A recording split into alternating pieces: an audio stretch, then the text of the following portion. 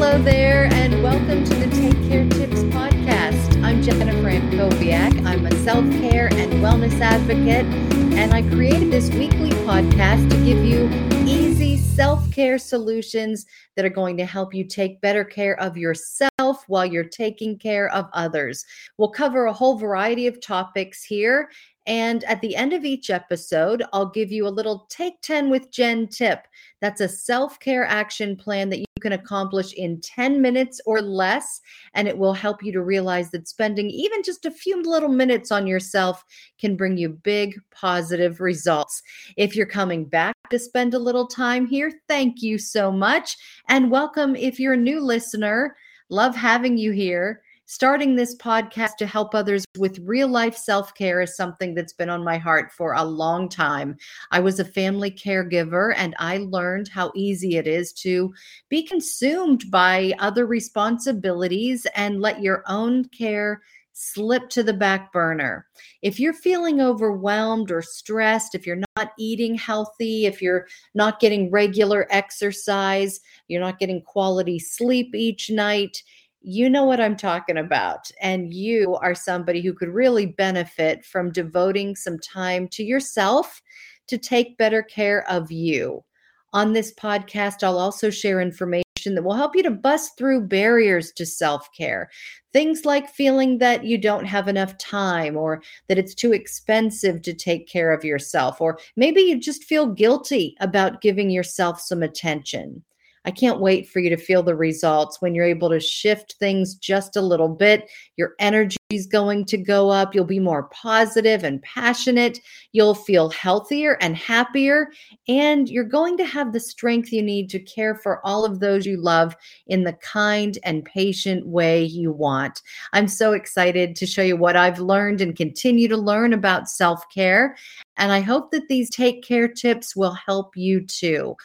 All right. So you know that I was a family caregiver. I was blessed to be a caregiver for both of my in-laws, my mother-in-law and my father-in-law.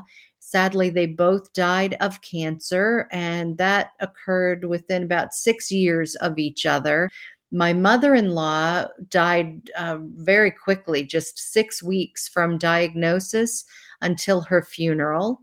And my father-in-law moved in with us after my mother-in-law died, and he was diagnosed with cancer within about 6 months of her death, and he lived with us for a little over 6 years before he died of cancer. And so I got the perspective of caring for someone in a short-term and a longer-term caregiving situation. And in my own life at the time, we had little babies at home. We had 5 kids in 7 years. And at that point, 4 of them were here. My daughter was just a baby when my mother-in-law was going through her end of life journey. And then we had another son, our youngest, when my father-in-law was here and moved in with us. And I also worked outside of the home. I was a newscaster. So a big public job and a very big responsibility here at home, caring for healthy and people who were ill. And, looking back on it, I loved every minute of it. I know that may sound strange, but I really felt honored and blessed, and I had energy to care for these people that I love so much. But it was deceiving in terms of how much that work and that care was taking it was taking a toll on my own health. I wasn't sleeping as much as I should. I definitely wasn't getting restful sleep. I wasn't eating consistently healthy meals.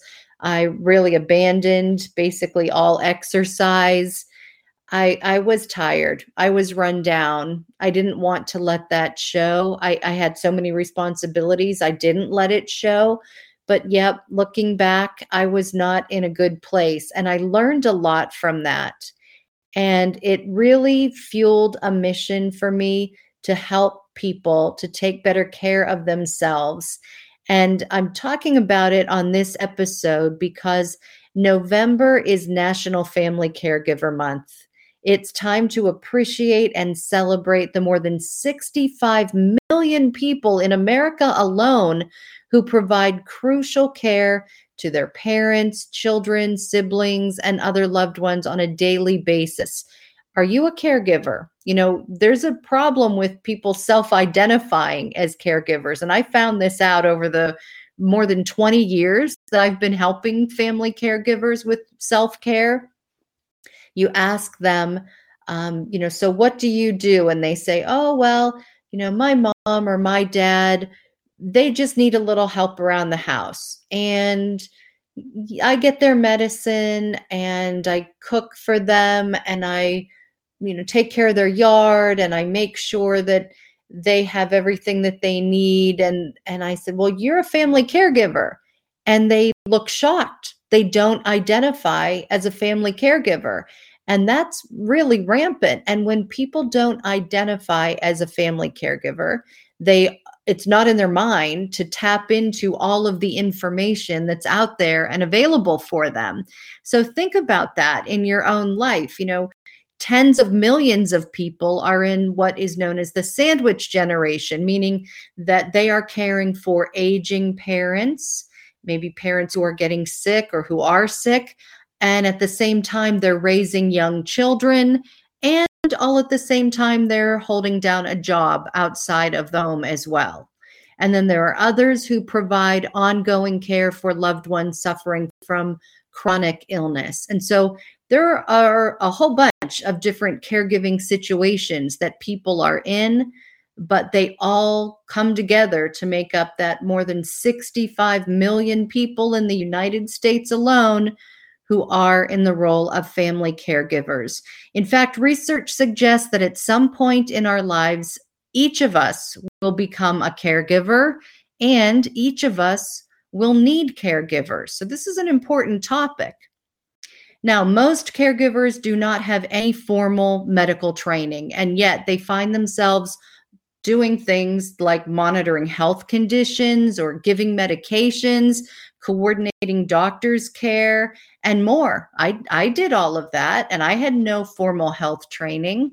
That part alone can add a lot of stress into your life, right? You want to make sure that you're doing a good job, but it's a job that you really haven't been formally trained for.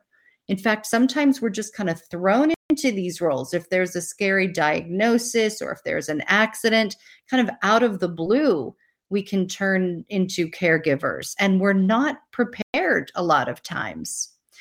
But family caregivers are truly a critical part of America's long-term healthcare system. They provide about $375 billion, that's billion with a B, dollars in care each and every year, and they're doing it basically for free. Family caregivers basically work as volunteers. Now, to put that into perspective, that's almost twice as much that's spent on professional home care and home nursing services combined.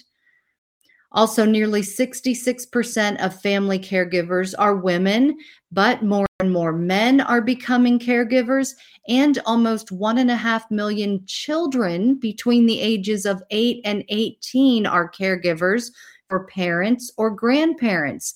And I interviewed a lot of those people for books that I've written and talks that I've done.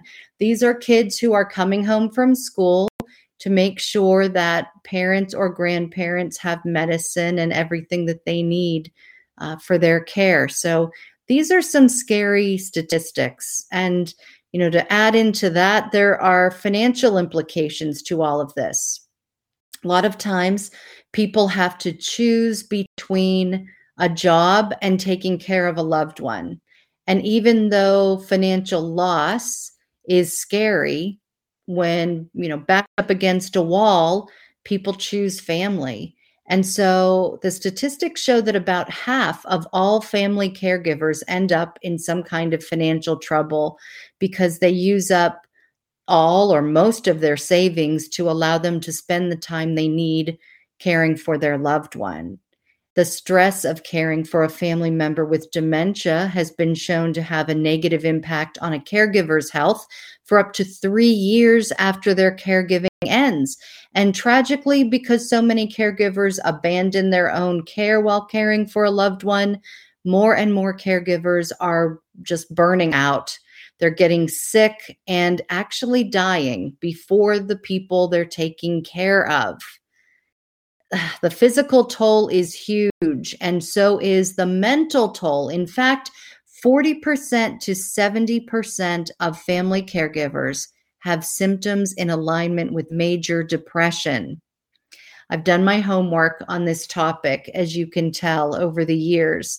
This is just a big audience of people who need help. These statistics are scary. And despite all of these increased health risks associated with being a caregiver, people keep doing it. They keep jumping into this role out of love, right? Out of compassion for each other and for their family members. So they just keep going. And in the end, they do report a pretty long list of health concerns. Maybe you can identify with any of these. Think about it. Things like lack of quality sleep, poor eating habits, lack of consistent exercise, failure to get your own rest if you're feeling sick, putting off making your own doctor's appointments, things like that. Family caregivers are also at an increased risk for depression and excessive use of alcohol, tobacco, and other drugs. They're looking for quick solutions for things. And unfortunately, those kinds of things, although they may seem on the surface to help, they don't. They set up a whole other set of really serious negative implications. And so it's like this crazy roller coaster ride sometimes for caregivers, where, on one hand, it demonstrates such love and commitment, being a caregiver does, and can be very rewarding in terms of personal experience. But then on the other hand, there's this extreme fatigue and worry and fear that comes from continuous care. And the demands really are big and stressful. And so this leads into this idea that caregivers are more likely to have chronic illness, things like high cholesterol, high blood pressure, and a tendency to be overweight or obese. Now, one of the big statistics that has always really made an impression on me is that a University of California study, and it showed that the extreme level of stress that caregivers deal with can take as much as 10 years off their lives. This issue of stress is just huge in the caregiver world, and really, in a lot of our worlds, but for caregivers, it's just amplified. In fact, we know that unmanaged stress in the body is the cause of 60 to 90% of all illness. Yep. All illness, in 60 to 90% of those cases, there is a direct link to unmanaged stress in the body. Stress is a good thing in the body, in general, right? It was something that was given to us to help to keep us safe. Actually, if we're feeling stressed, if we get that trigger, we know that something has to change. And in a healthy way, when we're feeling those things, we do something to relieve the stress, right? We take care of it. But in this caregiver cycle, where it's a daily situation and it's just kind of, this constant barrage of situations that are causing what may seem like low-level stress, it really continues to chip away and take this big toll on us. And so it can be very deceptive, where this is what we've talked about before on this podcast, where you might find yourself saying, I'm fine. But then you take stock and you realize, no, I'm not eating, I'm not sleeping, I'm not getting exercise, I'm not doing the basics here. And that's unmanaged stress in your life. Okay. And again, the cause of 60 to 90% of all illnesses. So, in this episode's Take 10 with Jen tip, I've got something that a health psychologist I interviewed for my Take Care Tip book considers the number one way to put on the brakes if you're feeling stressed and overwhelmed. It's a breathing technique. And I remember when I asked the question of this professional, what would you do if you only had 10 minutes to really try to alleviate some of this stress that is so heavy and causing so many problems for caregivers and for people in general? And she said, I want to tell you about this breathing technique. And honestly, my brain first went to, okay, but I am breathing. It turns out that a lot of caregivers, a lot of people who are stressed, we get into this pattern of shallow breathing. And we're not, so it really at a basic level, we're not giving ourselves the oxygen that they need to survive and thrive. And so we can get a big health boost just by taking some deep breaths. And this is just proven time and time that this is a good thing. So I like to call it belly breathing, because when you take a nice, deep, proper breath, you should feel it in your belly area. It's not something that your shoulders, you're huffing and puffing, quick, shallow breaths, and your shoulders are going up and down, right? It's not about that. It's about just calming yourself, slowing yourself down, and taking some nice, deep, proper, slow breaths and then letting them out. So let me talk you through this. It really does work very, very quick in lab settings. When they've hooked people up to monitors and they've done this, they've just gotten amazing results with how effective it is. They've compared it even to medications in terms of how quickly it can truly calm the brain down and trigger the relaxation hormones in our bodies. So it's really, you're equipping your body to do what it was created to do, to function in the way that it was made to function, to help to heal you in a natural way. And you're helping it to do that with these kinds of tips. So what I want you to do is sit down and put your feet flat on the floor. Okay. Sit up straight and put your shoulders down. So a lot of times when we're stressed, you might not realize it, but your shoulders are kind of up at your ears. And if you have repeated neck pain, shoulder pain, you're probably tensing those muscles in the back of your neck and in your shoulders, maybe without even realizing it. You might even have referred pain, so you're getting some headaches. Some of that can be from dehydration, but a lot of times that's because of this stress that we're carrying in our shoulders, in our backs, in our necks. Think about that. It's like we're carrying the weight on our shoulders, literally, and we're feeling it. So it might feel strange, for you to think about, yep, I've got to pull my shoulders down from my ears and sit up nice and straight. And you'll feel that if you haven't been in that position in a while. And then what I want you to do is just place your hands gently on your belly, because I want you to feel this in your belly. Okay. And then just close your eyes. And I want you to think about what we're doing here. Okay. And I promise once you get the hang of this, you won't have to be walking around thinking about breathing all the time. It's just going to come naturally, and you'll find that you will want to take the time to focus on getting a few good deep breaths, because it will change your body and your brain so quickly. The increased oxygen will give your brain a boost. It will help to relax your muscles and your mind, and you will find a way and a place to do this when you're having one of those days where you're feeling like things are just spinning out of control.